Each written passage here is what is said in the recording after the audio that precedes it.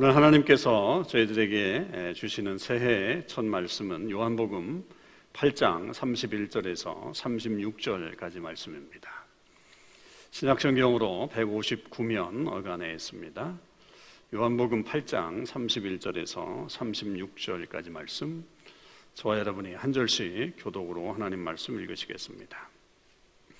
그러므로 예수께서 자기를 믿은 유대인들에게 이르시되 너희가 내 말에 거하면 참 내 제자가 되고 진리를 알지니 진리가 너희를 자유롭게 하리라. 그들이 대답하되 우리가 아브라함의 자손이라 남의 종이 된 적이 없거늘 어찌하여 우리가 자유롭게 되리라 하느냐. 예수께서 대답하시되 진실로 진실로 너희에게 이르노니 죄를 범하는 자마다 죄의 종이라. 종은 영원히 집에 거하지 못하되 아들은 영원히 거하나니 그러므로 아들이 너희를 자유롭게 하면 너희가 참으로 자유로우리라. 아멘. 할렐루야. 네, 2022년 새해가 밝았습니다. 올 한 해도 우리 모든 성도님들의 가정에 하나님의 풍성하신 은혜가 넘치시기를 주님의 이름으로 축복을 드립니다. 무엇보다도 전 세계적으로 이 팬데믹의 어려움에서 좀 벗어나서 올해는 자유롭게 생활할 수 있는 그런 날이 오기를 다시 한번 소망해 봅니다. 올해 우리 교회는 표어를 진리가 너희를 자유롭게 하리라 이런 표어로 정했습니다. 다분히 목적이 있는 그런 표어죠. 우리는 작년 PCC 총회가 교리를 바꾸는 그런 결정을 한 이후로 계속 이 문제를 고민해 오고 있는 터입니다. 결혼이라고 하는 개념을 남녀의 결혼과 두 성인 간의 결혼으로 바꾸었죠. 원래는 남녀의 결혼만이 성경적인 결혼이다 이렇게 우리 교리가 되어 있었는데 그것을 이제 두 성인 간의 결혼으로 또 함께 첨가해서 넣었고요. 또 동성애 성향이 있는 사람의 어떤 목사와 장로 안수를 결정하는 그런 결정도 하게 됐습니다. 이 시대의 변화가 시대가 변했으니까 사회도 변했는데 교회도 당연히 변해야 되는 거 아니야? 라고 하면서 이 시대의 변화가 그런 결정을 하게 했다고 말들을 할 수가 있겠습니다만 그것은 이 하나님을 믿는 그리고 하나님을 이 성경을 믿는 사람들로서는 받아들일 수가 없는 일이겠죠. 뭐 세상은 그럴 수 있을지 모르겠습니다. 그러나 교회가 그런 결정을 한다고 하는 것은 하나님께서 이 땅에 교회를 세우신 그 목적과 너무나도 완전히 다른 모습을 보여주고 있는 것이기 때문에 우리는 이것에 대해서 이야기를 하지 않을 수가 없는 것이죠. 만일 이것을 우리가 받아들이게 되고 계속 그렇게 사회가 가는 대로 용납하고 우리가 인정하는 것들을 역시 교회도 뭐 시대가 변했으니까 또 남들이 다 그렇게 살고 있으니까 라고 하는 식으로 계속 받아들이게 되고 거기에 따라서 교리를 계속적으로 바꾸는 일들이 발생하게 된다고 한다면 정말로 교회는 대혼란의 시기를 겪을 수밖에 없을 것입니다. 사람들은 이 시대의 어떤 미덕으로 이 관용, 톨러런스, 관용을 얘기하는 경우가 많이 있습니다. 저도 그것에 매우 깊은 동감을 하게 됩니다. 그러니까 무슨 말이냐면 어떤 사람들이 너무 독선적이 돼가지고 자기의 주장만을 끝까지 진리라고 말을 하게 되면 대화가 되지 않습니다. 여러분 우리가 살면서 그런 경험들 많이 하지 않습니까? 내가 계속 이 주장을 하고 상대방은 계속 그 주장을 하게 되면 이제 안 해, 대화 안 해. 난 이제 앞으로 그런 얘기 안 할 거야. 이렇게 되잖아요. 그러니까 독선적이라고 하는 그런 쪽으로 갈 수가 있기 때문에 사실은 어떤 적대적인 관계를 만들지 않기 위해서는 관용을 베푸는 게, 서로를 용납하는 게, 그러면 사회 전체가 혼란에 빠지지 않을 수 있는 그런 모습이 나타나게 됩니다. 그래서 우리는 이 시대의 가장 중요한 어떤 우리의 삶의 가치로 상대방의 이야기를 많이 들어주고 또 그 사람을 이해해주고 때로는 심지어 많은 동감과 함께 받아들이는 것이 매우 중요한 그런 가치라고 여겨집니다. 저도 이 부분은 상당히 동의를 합니다. 그러나 이런 관용이 허락되지 않는 게 있습니다. 그게 바로 진리라고 하는 것 앞에서는 이 관용이라는 게 인정될 수가 없는 거죠. 그러니까 진리는 관용을 허락하지는 않는 것입니다. 제자훈련 시간에도 제가 말씀을 드리지만 가령 2 더하기 3이 우리는 5라고 다 알고 있습니다.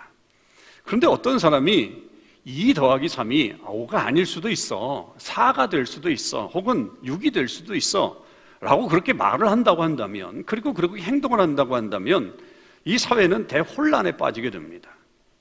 어떤 사람이 물건을 사러 가서 2불짜리 물건 하나와 3불짜리 물건 하나를 딱 사가지고는 계산대에 가가지고 자기 생각대로 2 더하기 3은 4야 라고 생각해서 4불만을 냈다 생각을 해보십시오. 그러면 당장 싸움이 생기죠. 당장 싸움이 생깁니다. 당연히 그것은 우리가 다 5불이라고 하는 그런 생각을 가지고 있는데 4불만 낸다고 한다면, 자기 마음대로 그렇게 해버린다고 한다면 그건 말이 되지 않습니다. 그렇게 진리라고 하는 것은 관용이 통하지 않는 거예요. 이 생각도 맞고 저 생각도 맞다 이렇게 말할 수 없는 겁니다. 오직 그것만이 진리가 되는 것입니다. 여러분, 이것이 우리 기독교의 진리에 적용이 됩니다. 우리는 예수 그리스도를 믿으면서 기독교에만 구원이 있다고 말합니다. 우리 기독교만 구원의 종교라고 말을 합니다. 관용을 베풀지 않습니다. 왜 그렇습니까?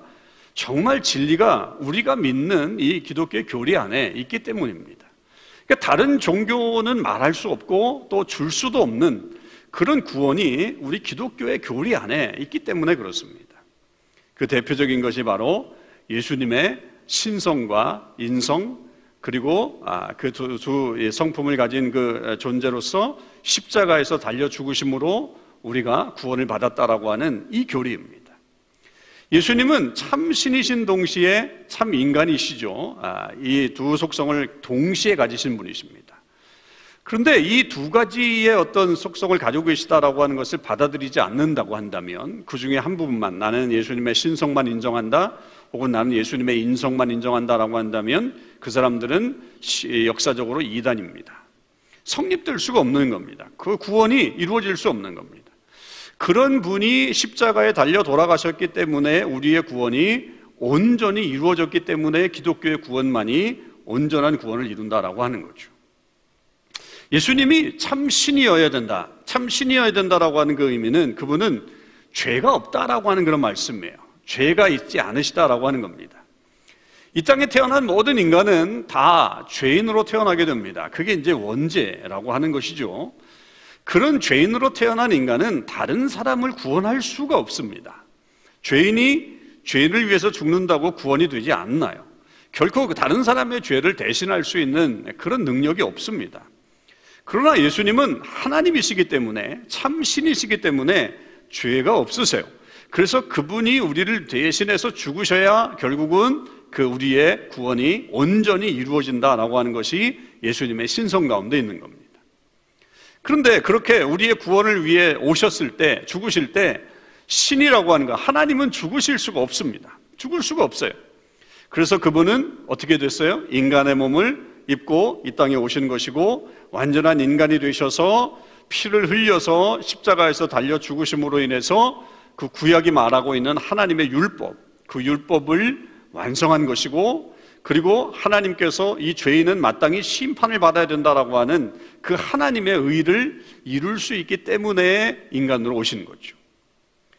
그 예수님이 이렇게 참 신이심과 참 인간이신 그 동시에 그분이 십자가에 달려서 우리를 위해서 피를 흘려 죽으셨기 때문에 우리의 모든 죄가 결국은 사해진 것이고, 결국 우리는 하나님과 관계가 화해된 것이고, 그 화해된 존재로 우리는 온전한 구원을 받으면서 살아가는 존재가 바로 우리들이다 라고 하는 것을 말하는 게 우리 기독교의 아주 귀한 놀라운 진리입니다.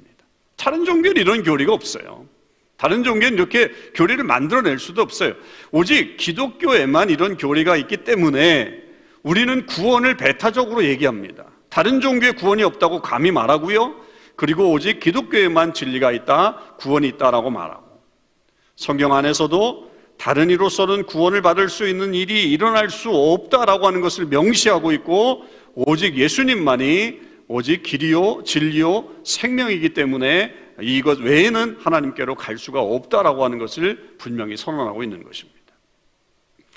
오늘 본문은 바로 그런 말씀을 배경으로 한 예수님의 말씀인 겁니다. 예수님은 이렇게 자기를 믿은 유대인들에게 말씀하셨다라고 오늘 성경이 말하죠. 31절에 자기를 믿은 유대인들이라고 특별히 명시하고 있습니다. 그러면서 그들에게 이렇게 말씀하세요. 너희가 내 말에 거하면 참 내 제자가 되고 진리를 알지니 진리가 너희를 자유롭게 하리라. 이렇게 말씀하십니다. 그러니까 자기를 믿은 유대인이라고 하는 아주 특정한 사람들을 말하고 있는 이 장면은 아마도 이들이 당시에 이 유대교의 종교 지도자들일 가능성이 매우 높습니다. 그러니까 예수님이 말씀을 전하셨을 때 많은 사람들이 예수님을 믿었잖아요. 그 병자들이나 혹은 귀신 들린 사람들이나 혹은 이렇게 여러 가지 말씀을 들었던 그 서민들은 예수님의 말씀을 잘 듣고 제자가 되기도 하고 예수님을 따르는 그런 사람들이 많았지만 당시의 유대의 종교 지도자들은 예수님에 대해서 그런 반응들이 별로 없었고 의심을 가졌고 또 예수님에 대해서 약간은 좀 회의적인 그런 반응을 가지고 있었죠. 그런데 아마도 그들 중에 몇 명의 사람들은 예수님에 대해서 관심을 가지면서 예수님의 사역 또 예수님의 삶을 보니까 이분은 좀 뭔가 다르구나 어느 정도 좀 인정을 했던 그런 사람들이 예수님에게 찾아온 것이다 라고 생각이 들어요. 예수님은 그들을 향해서 이렇게 말씀하신 거죠. 여러분들이 내 말을 잘 들으면, 내 말을 잘 받아들이면 내 제자가 될 수 있습니다. 참으로 내 제자가 될 수 있고 진리를 알게 될 것입니다. 그리고 그 진리가 여러분들을 자유롭게 할 것입니다 라고 그렇게 말씀하시는 겁니다. 그러자 이 사람들이 그 말을 들으면서 확실히 화가 났죠. 좀 반발을 바로 하는 장면이 나옵니다. 왜 그러냐면 자기들은 아브라함의 자손이라는 거죠. 아브라함의 자손으로서 지금까지 남의 종이 된 적이 없는데 어떻게 자유롭게 되느냐? 나는 아예 구속이 된 적이 없는데 그런 조차도 없었는데 어떻게 자유롭게 되느냐라고 하면서 되묻죠. 우리는 그런 적이 없는데 왜 자유를 주겠다고 얘기하느냐라고 하면서 그들이 되묻습니다. 그러니까 이 사람들의 생각 속에는 종이라고 하는 어떤 개념 그리고 자유라고 하는 개념이 내 몸이 어딘가에 구속되어서 내 마음대로 활동할 수 없는 자유를 박탈당하는 그런 상황으로만 생각을 하고 있었던 거죠. 그렇기 때문에 자기들은 지금 로마의 어떤 로마 정부의 그런 다스림을 받고 있지만 그러나 종처럼 살고는 있지 않기 때문에 자기들은 자유인이라고 생각하면서 살았던 겁니다. 그럴 때 예수님이 그들의 생각을 좀 뒤집어 놓습니다. 그게 뭐냐면 그런 개념이 아니다라고 하는 거죠. 그런 육신의 어떤 자유를 억압하고 그걸 구속하는 그런 개념이 아니라 이것은 죄의 종의 개념이다라고 하는 것이죠. 죄의 종의 개념이다. 결국 우리가 죄를 짓고 사는데 이 죄를 짓고 사는 우리 모두가 결국 이 죄의 종으로 살고 있기 때문에 우리가 그렇게 구속함을 받으면서 구속력을 가지면서 살아갈 수밖에 없는데 그러나 아들이신 그 참 아들이신 예수 그리스도 당신의 그 말씀이 그를 받아들이게 된다고 한다면 그 아들의 복음으로 인해서 결국은 진정한 자유를 가지고 살아가게 될 것이다 라고 하는 것을 말씀하고 있는 거죠. 그러니까 지금 이 말씀은 우리가 지금 앞에서 얘기했던 기독교의 참 진리, 기독교의 예수님만이 유일한 구원이시다라고 하는 것과 맥락을 같이 하고 있는 거죠. 그러니까 죄의 종으로 살고 있는 그런 사람들에게 진정한 자유를 주는 사람이 바로 하나님의 아들이시고 그 아들이 바로 예수님 당신이다. 그러니까 나의 말을 믿어라. 내 말을 받아들이면 참 내 제자가 될 것이고 그리고 진리가 너희를 자유롭게 할 것이다 라고 그렇게 말씀하고 계십니다. 그러면 여러분, 우리는 이 말씀을 오늘 어떻게 받아들여야 되겠는가라고 하는 거죠. 아마 우리 중에는 이 말의 뜻을 여전히 제대로 이해하지 못하고 계신 분들이 계실지 모르겠습니다. 예수님이 우리의 유일한 구원자라고 하는 사실을 인정하지 않고 단지 예수님은 위대한 성인 중에 한 명이야 라고 혹은 남다른 분이긴 해 라고 생각하면서 구원의 주님으로 받아들이지 않는 사람들이 있을 수 있다는 거죠. 그런 분들에게는 여러분 다시 한번 이 말씀 그대로 오늘 그 주님을 믿는 역사가 있길 바라고 그 진리를 한번 받아들이시면요 그 진리가 여러분을 자유롭게 하는 역사가 분명히 일어나게 될 것입니다. 그런데 문제는 이미 진리를 알고 있고 그 진리에 거하는 대다수의 우리 그리스도인, 지금 예배를 드리시는 여러분 모두는 과연 어떻습니까? 정말 우리가 그 진리 안에 거하면서 누리면서 그 자유를 누리면서 지금 살고 계시냐라고 하는 거죠. 우리가 그 진리를 알고 있고 믿고 있는데 그 진리 안에서 정녕 우리는 자유로움을 지금 구가하고 있는가라고 하는 것을 생각해 보자는 거죠. 아니면 여전히 아직도 우리는 그 진리 가운데 거한다고 하면서도 온전한 자유를 누리지 못하고 살고 계시지는 않는가라고 하는 것을 좀 생각해 보자는 겁니다. 여러분, 우리는 이 모습을 다시 한번 이 출애굽의 모습을 통해서 한번 확인해 보려고 합니다. 애굽에 살고 있었던 이스라엘 백성들은 거의 노예나 다름없는 삶을 살았죠. 그것은 그들이 진정한 하나님이 누구였는지를 몰랐기 때문이에요. 그들이 그 땅에 가가지고 잘못 살았기 때문에 혹은 어차피 그런 인생이었기 때문에 그런 게 아니라 정말로 그들의 원인은 뭐였냐면 그들이 믿고 있는 신이 정말 하나님인지 아닌지를 알지 못했기 때문에 그런 거예요.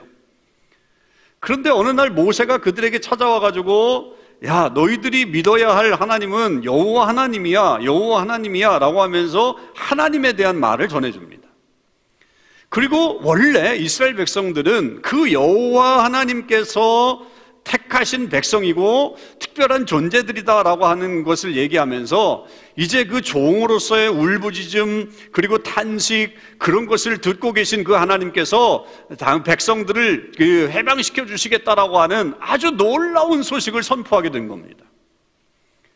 그러니까 이렇듯 어떻게 보면 진정한 자유라고 하는 게 우리가 생각할 때는 그냥 그 땅에서 해방되는 것이라고 생각하지만 아니라고 하는 거죠. 모세가 전해주었던 그 말 속에는 무슨 의미가 있냐면 하나님을 알 때 우리가 진정한 자유가 주어지는 것이고 지금까지 우리가 헛된 신을, 애굽의 신을 혹은 애굽의 왕을 신으로 섬겼기 때문에 노예 생활을 하게 되었다라고 하는 것을 깨닫게 해주는 그런 작업을 모세가 해나간 거죠.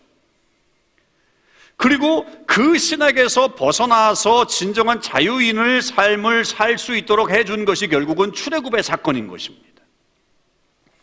그러니까 이스라엘 백성들은 육신적으로 출애굽을 했잖아요.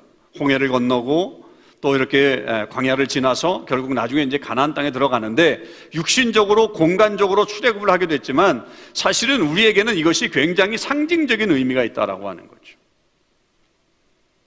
예수님이 말씀하신 것처럼 우리 역시 잘못된 신을 따라가서 살게 되면 우리는 종으로 살면서도 종으로 사는 것을 인식하지 못하는 삶을 살아갈 수 있지만 그러나 진정한 하나님의 구원의 역사가 우리에게 들려지게 되면 거기에 진정한 자유함이 있다고 하는 것을 깨닫게 되고 출애굽의 역사를 감당할 수 있게 된다는 겁니다.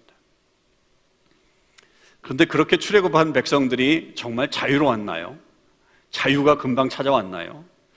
그들은 육신적으로는 자유를 맛보았지만 여전히 그들 중에는 애굽 생활을 잊지 못하고 그리워했던 사람들이 꽤 많았던 것을 우리는 성경을 통해서 알죠. 그러니까 출애굽을 해서 우리가 그 이스라엘 백성들이 자유함을 얻기는 했지만 그 자유의 생활이 너무나도 고되고 힘들었기 때문에 그 광야 생활이 너무나도 힘들었기 때문에 그들이 그렇게 원망을 했죠. 먹을 것도 부족했고 생활하는 것도 불편하다 보니까 그들의 입에서는 원망하는 소리, 후회의 소리, 돌아가야 되는 건 아닌가라고 하면서 막 돌아가자고 하는 이야기들이 많이 번지기 시작했죠. 그러니까 외적으로는 자유인으로 살았지만 내적으로는 그렇지 못한 좀 계속적인 어떤 종으로 살아가고 있는 그런 모습을 보였던 것이 이스라엘 백성들의 모습이었어요. 여러분, 이런 모습이 오늘 우리들에게도 있을 수 있다는 거예요. 우리 역시 예수 그리스도를 믿음으로 말미암아 구원을 받고 자유를 누리면서 살아가고 있지만 그 자유의 삶이 우리 마음에 별로 들지 않고 오히려 지금 살아가는 것보다 과거에 종되었던 삶 그리고 세상의 종으로 살았던 그 모습이 더 좋아 보이게 되면서 불평하고 원망하는 그런 일들이 있어서 계속적으로 그렇게 살아가는 어떤 자유인이지만 자유인처럼 살아가지 못하는 그런 경우들이 있을 수 있다는 거죠. 그러니까 진정한 자유를 우리가 선포받았음에도 불구하고 그 자유를 누리지 못하고 살아가는 그런 모습이 있을 수 있다라고 하는 것입니다. 그러면 여러분, 우리는 어떻게 하면 진정한 자유를 누리면서 살아갈 수 있을까요? 예수님을 믿으면 그 진리가 우리 가운데 거하면 우리를 자유롭게 한다고 말씀하셨는데, 그 자유를 누리기 위해서는 과연 그러면 우리는 어떻게 살아가야 되는 것일까요? 어떤 모습으로 살아가야 되는 것일까요? 저는 진리는 아주 단순하기 때문에 이 생활도 매우 단순하다고 생각합니다. 단순하다고 생각합니다. 복잡하지 않습니다. 그것은 다름 아니라 하나님과 함께하는 삶의 기쁨을 누리면 됩니다. 그러니까 우리의 매일매일 삶 속에서 하나님과 함께하는 삶의 기쁨을 누리면 우리는 진정한 자유인의 삶을 살아갈 수 있다는 거죠. 사람들이 옛날을 많이 그리워합니다. 판타지처럼 옛날을 그리워하죠. 동경하죠. 그 이유가 뭡니까? 왜 우리가 판타지처럼 옛날 것들 또 그리고 혹은 내 과거의 어떤 그런 모습들을 동경하는 이유가 뭡니까? 내 현실이 그렇지 않기 때문에, 지금의 내 모습이 별로 행복해 보이지 않기 때문에, 그래도 과거 그때는 내가 정말 행복했었는데, 그때는 먹지는 못했어도 뭔가 좀 부족했어도 그때는 좀 행복했었는데 라고 하는 그런 마음들 때문에 우리가 동경을 하지 않습니까? 예수님을 믿고 있는 지금이 과거의 종으로 살았던 때보다 덜 행복하다고 느끼면, 그렇게 느끼게 되면, 그런데 그 자유를 만끽하며 살아갈 수 없게 되는 거죠. 우리도 계속적으로 그것에 얽매이게 되는 거죠. 그래서 그것을 해결하는 방법은 뭐냐? 지금 하나님과 함께하는 이 구원의 삶 속에서 기쁨을 누리면서 행복하게 살아가는 삶을 살아야 한다라고 하는 것입니다. 하나님은요, 출애굽한 이스라엘 백성들을 다양한 은혜를 제공해 주십니다. 당장 매일매일 먹을 거리를 제공해 주셨죠. 만나와 메추라기, 광야 생활 내내 지속되게 해주셨습니다. 비록 그것이 애굽에서 맛보았던 어떤 산의 진미 혹은 다른 음식, 좋은 음식과 비교해서 부족한 것들이 없지는 않겠지만, 광야 생활 내내 하나님은 만나와 메추라기를 이스라엘 백성들을 위해서 주신 최고의 음식으로 주셨어요. 하루도 빠짐없이, 물론 안식이 되는 그 전날에 이틀분을 걷게 해주셨지만 하루도 빠짐없이 하나님께서는 그들에게 양식을 제공해 주셨습니다.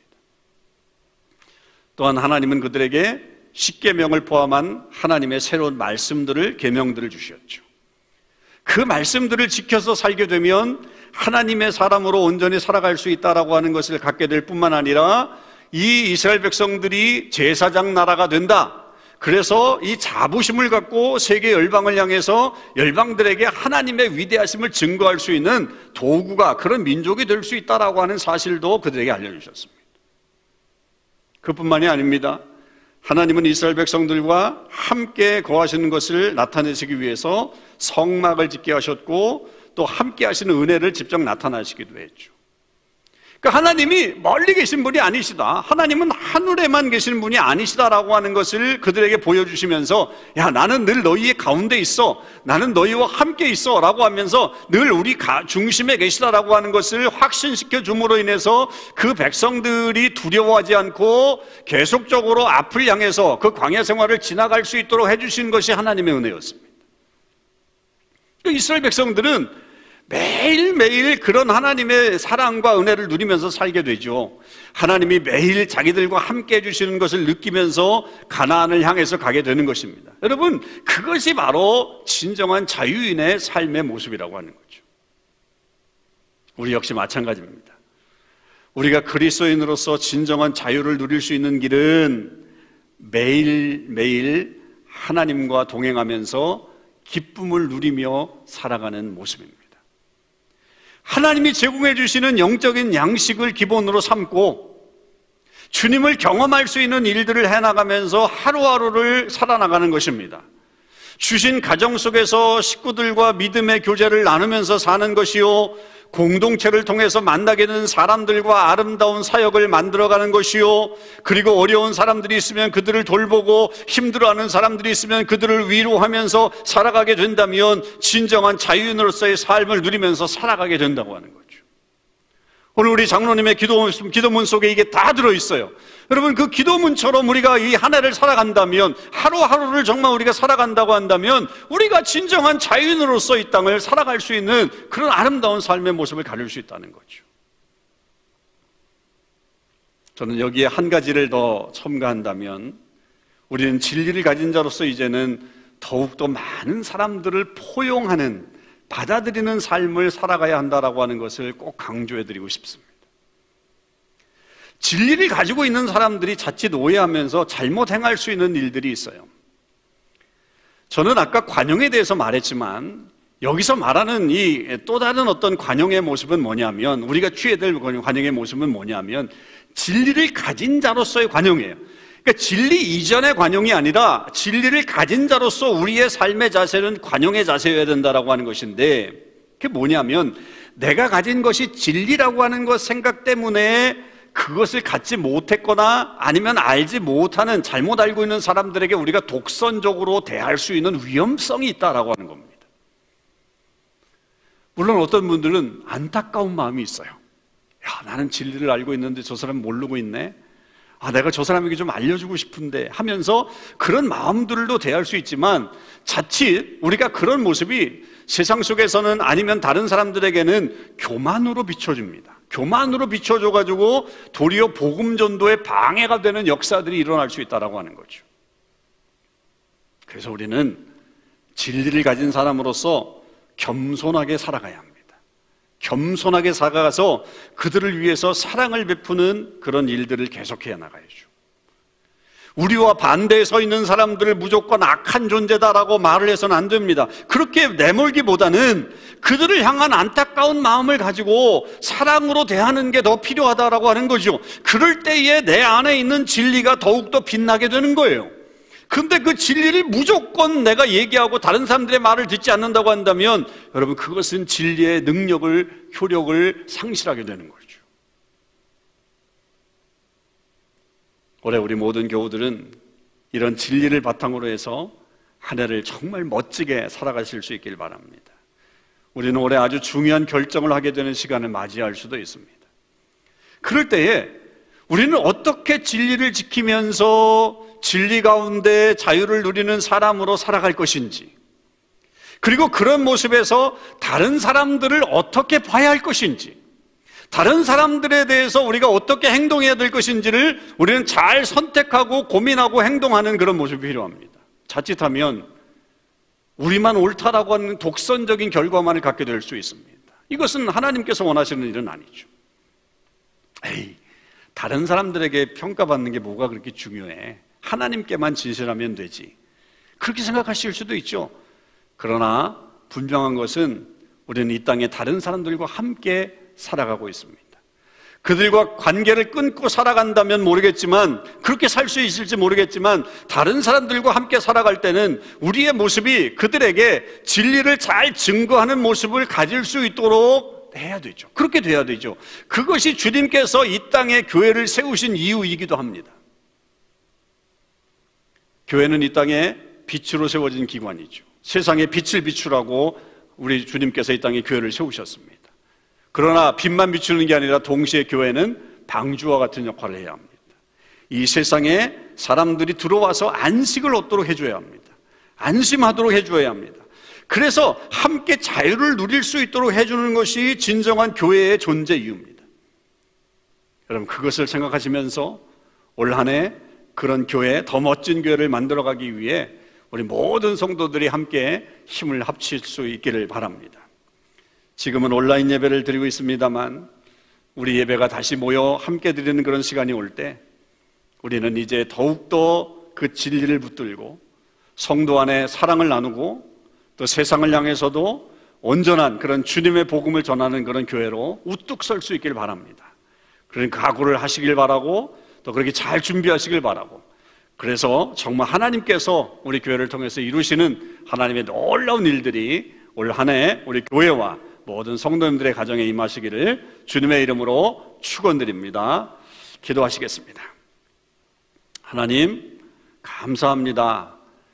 2021년 하나님의 은혜 가운데 한 해를 좀 어렵지만 잘 보냈고, 그러나 또 2022년도 새해를 저희들이 허락해 주셔서 하나님의 은혜를 또 새롭게 저희들이 기대하며 소망하며 나아갈 수 있도록 인도해 주신 것 감사드립니다. 한 해의 시작은 늘 설레임입니다. 하나님 이 설레임이 그저냥 또 하나의 실망으로 끝나지 않게 하여 주시옵시고 올 한 해는 이런 설레임이 계속 이어져서 하나님의 능력을 모두가 경험할 수 있는 아름다운 한 해로 자리매김할 수 있도록 인도해 주시옵소서. 아버지 하나님, 무엇보다도 우리가 진리 가운데 서기를 원하고 그 진리가 우리를 진정 자유롭게 하는 것을 맛보기를 원하고 그리고 그 진리를 맛본 사람으로서 자유함을 가진 사람으로서 세상을 향해서도 그 자유를 나누어주고 전하고 그것을 또 사람들에게 온전히 나타낼 수 있는 저들의 삶이 될 수 있도록 도와주시옵소서.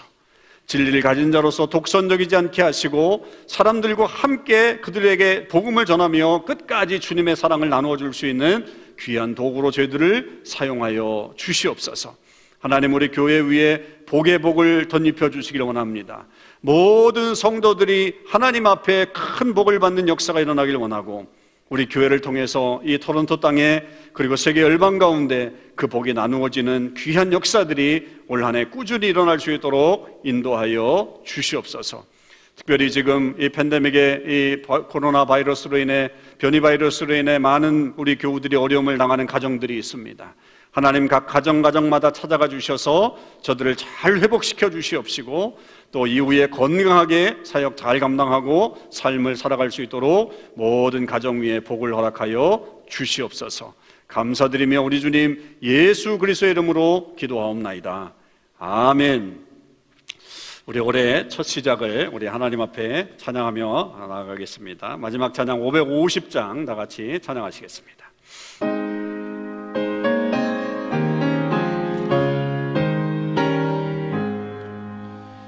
시온의 영광이 빛나는 아침, 어둡던 이 땅이 밝아오네. 슬픔과 애통이 기쁨이 되니 시온의 영광이 비춰오네. 영광이 빛나는 아침, 매였던 종들이 돌아오네. 오래전 선지자 꿈꾸던 복을 만민이 다 같이 누리겠네.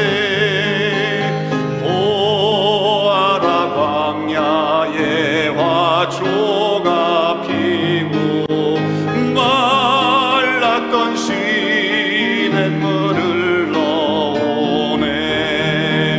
이 산과 저 산이 마주쳐 울려 주 예수 은총을 찬송하네.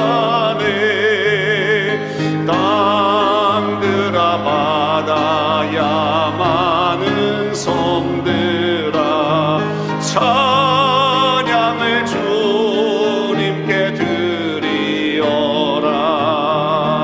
싸움과 죄악이 가득한 땅에 찬송이 하늘에 사무치네.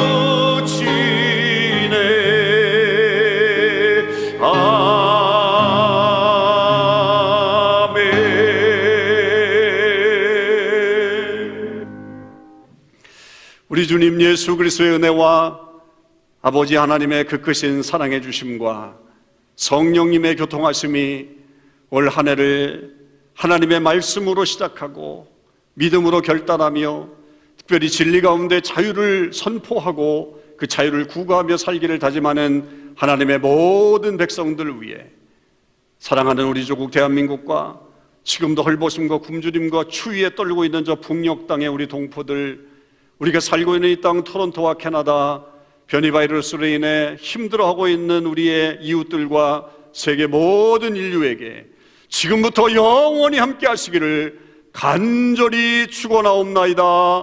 아멘.